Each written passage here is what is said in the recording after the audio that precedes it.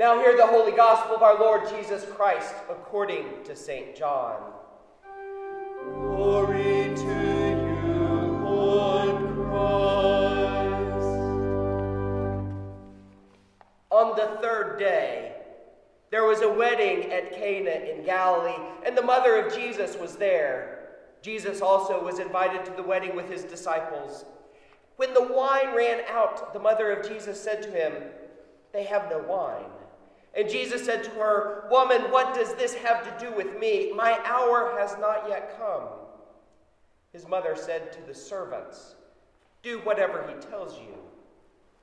Now there were 6 stone water jars there for the Jewish rites of purification, each holding 20 or 30 gallons.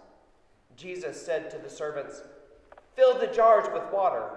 And they filled them up to the brim. And he said to them, "Now draw out some and take it to the master of the feast." So they took it. And when the master of the feast tasted the water now become wine, and did not know where it came from, though the servants who had drawn the water knew, the master of the feast called the bridegroom and said to him, "Everyone serves the good wine first, and when the people have drunk freely, then the poor wine. But you have kept the good wine until now." This, the first of his signs, Jesus did at Cana in Galilee, and manifested his glory, and his disciples believed in him. The gospel of our Lord Jesus Christ. Praise to you, Lord Christ. Please be seated.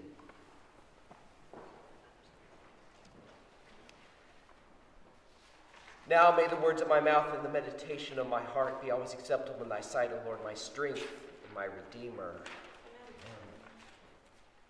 We heard with Jennifer and the children a glorious vision of the kingdom. And now I want you to hear again the vision of the church for which we prayed in our collect a few minutes ago. We prayed that we would be so illumined by word and sacrament that we may shine with the radiance of Christ's glory, so that he may be known, worshipped, and obeyed even to the ends of the earth. This vision of the church as the body that gathers together to be mutually strengthened by learning and participating in Christ, and then is sent out in the glory of Christ to proclaim the presence of Christ in the culture around it, is very much the vision that underlies the gospel, the epistles, and the revelation of John. As best we can tell, John writes to a community of Jewish Christians living in Asia Minor. These people find their heritage in the story of Israel. They believe Jesus to be the long-expected one, the Messiah, the Christ. They live in a society thoroughly steeped in Greco-Roman culture and ordered around the worship of pagan gods. John writes in a way that recalls for this community the vision and promise of the Messiah from their Jewish heritage, while at the same time offering ways to invite their pagan neighbors to find the person of Jesus, find in him their own hope and vision. The Johannine texts are at the same time catechetical and evangelical. They teach, and they teach us to teach. Let's explore the dual purpose in our text today. We're still early in John's account. We've heard the great prologue. We've heard the testimony of John the Baptizer and the calling of the first disciples, including one named Nathanael, who will learn later when the risen Christ appears to the disciples that Nathanael is from Cana of Galilee. And our text begins on the third day. Whether we're first century or 21st century Christians, we're primed with this image or echo of what? On the third day, Christ rose from the dead. On the third day, Christ rose from the dead.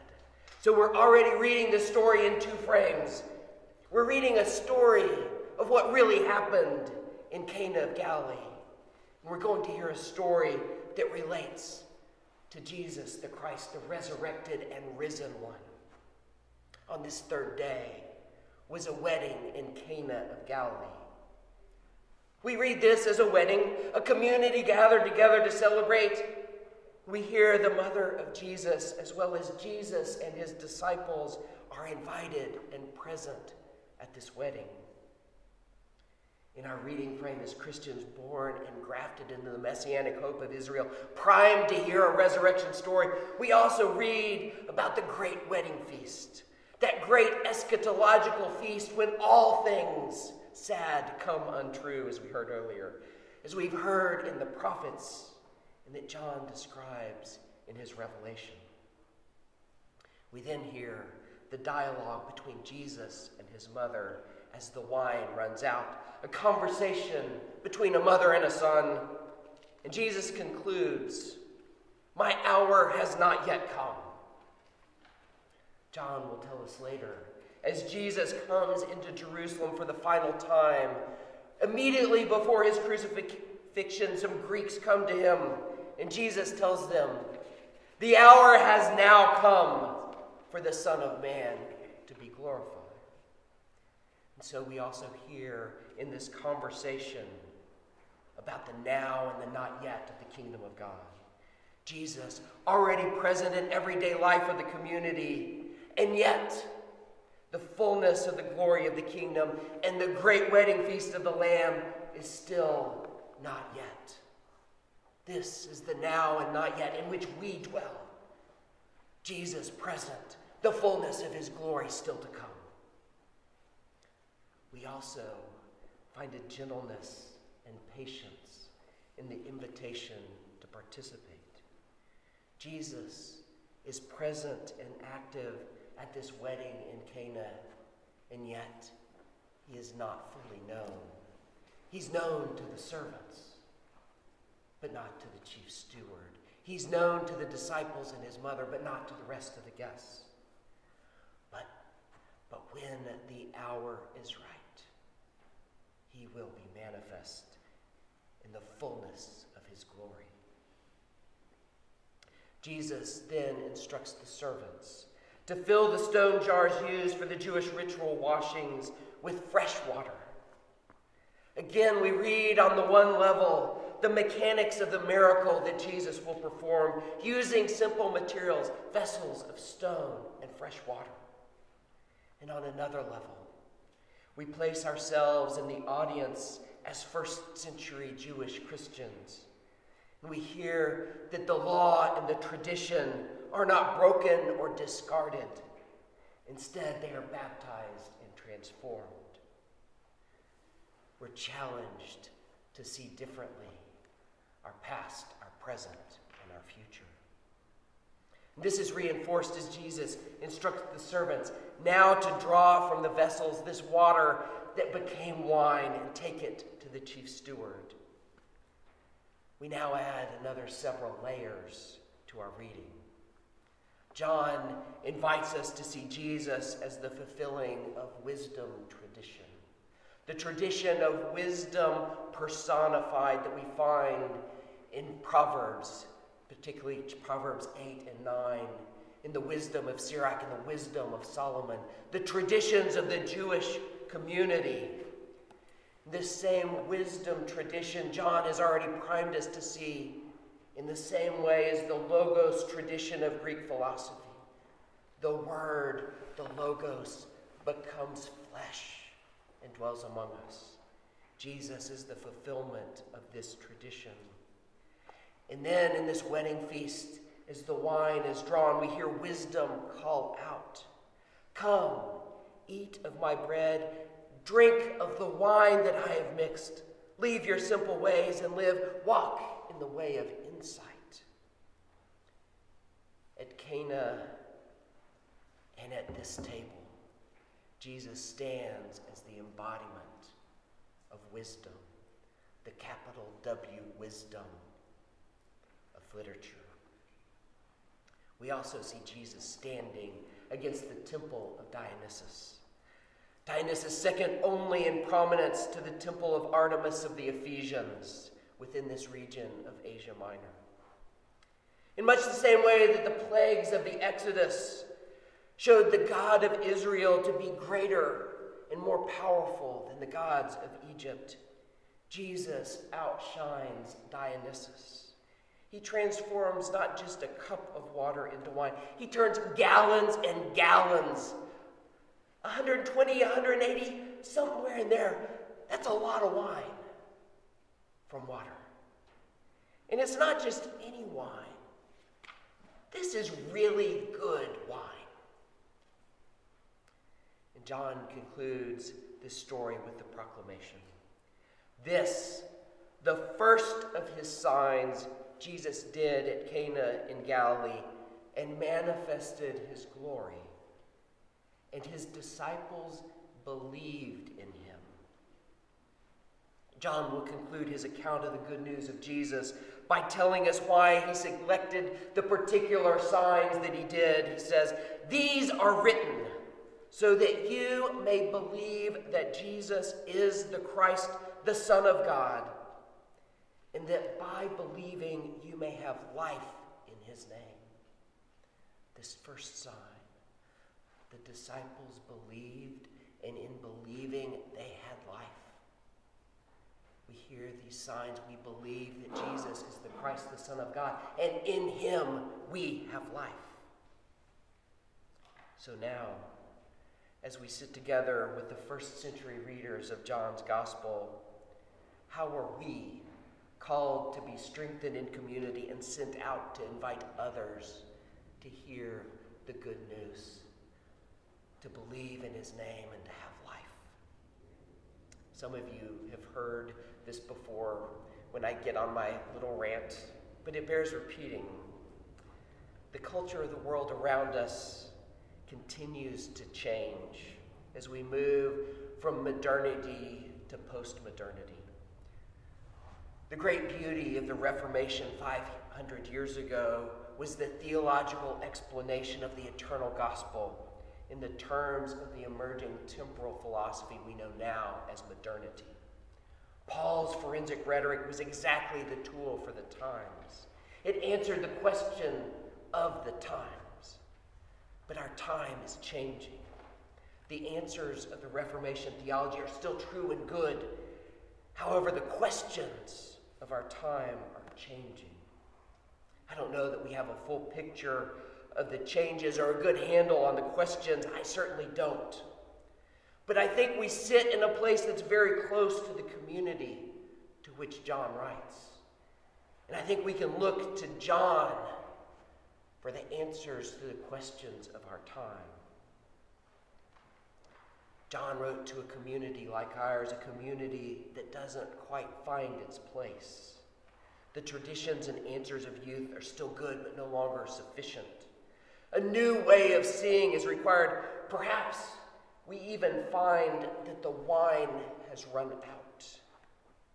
And the world around us tempts us with idols and even manufactures an illusion of power in their worship of these idols. Behind the scenes, wine is placed in baskets in a room that's said to be locked. On certain days, wine is pumped through the fountain. Everyone knows it's fake, but no one wants to disbelieve the illusion. I could list the idols that I see around us, but instead I invite you, watch and pray. See what idols you find that reach out to tempt you to find hope in a banquet other than the wedding feast of the Lamb. What idols tempt you to find life in something other than Christ? What idols tempt you to find identity in something other than as a beloved child of God? If we read the doom and gloom of many writers on religion today, we might hear the call to double down on the old ways, to fight for a small truth that remains true but becomes less and less relevant to the world around us and the questions of our day. Or we might hear the call to cast away all that has been as fatally flawed and worthless. Simply embrace the false promises of a new and better world built on paper idols. However, as we turn to John, we can hear the invitation to a different way.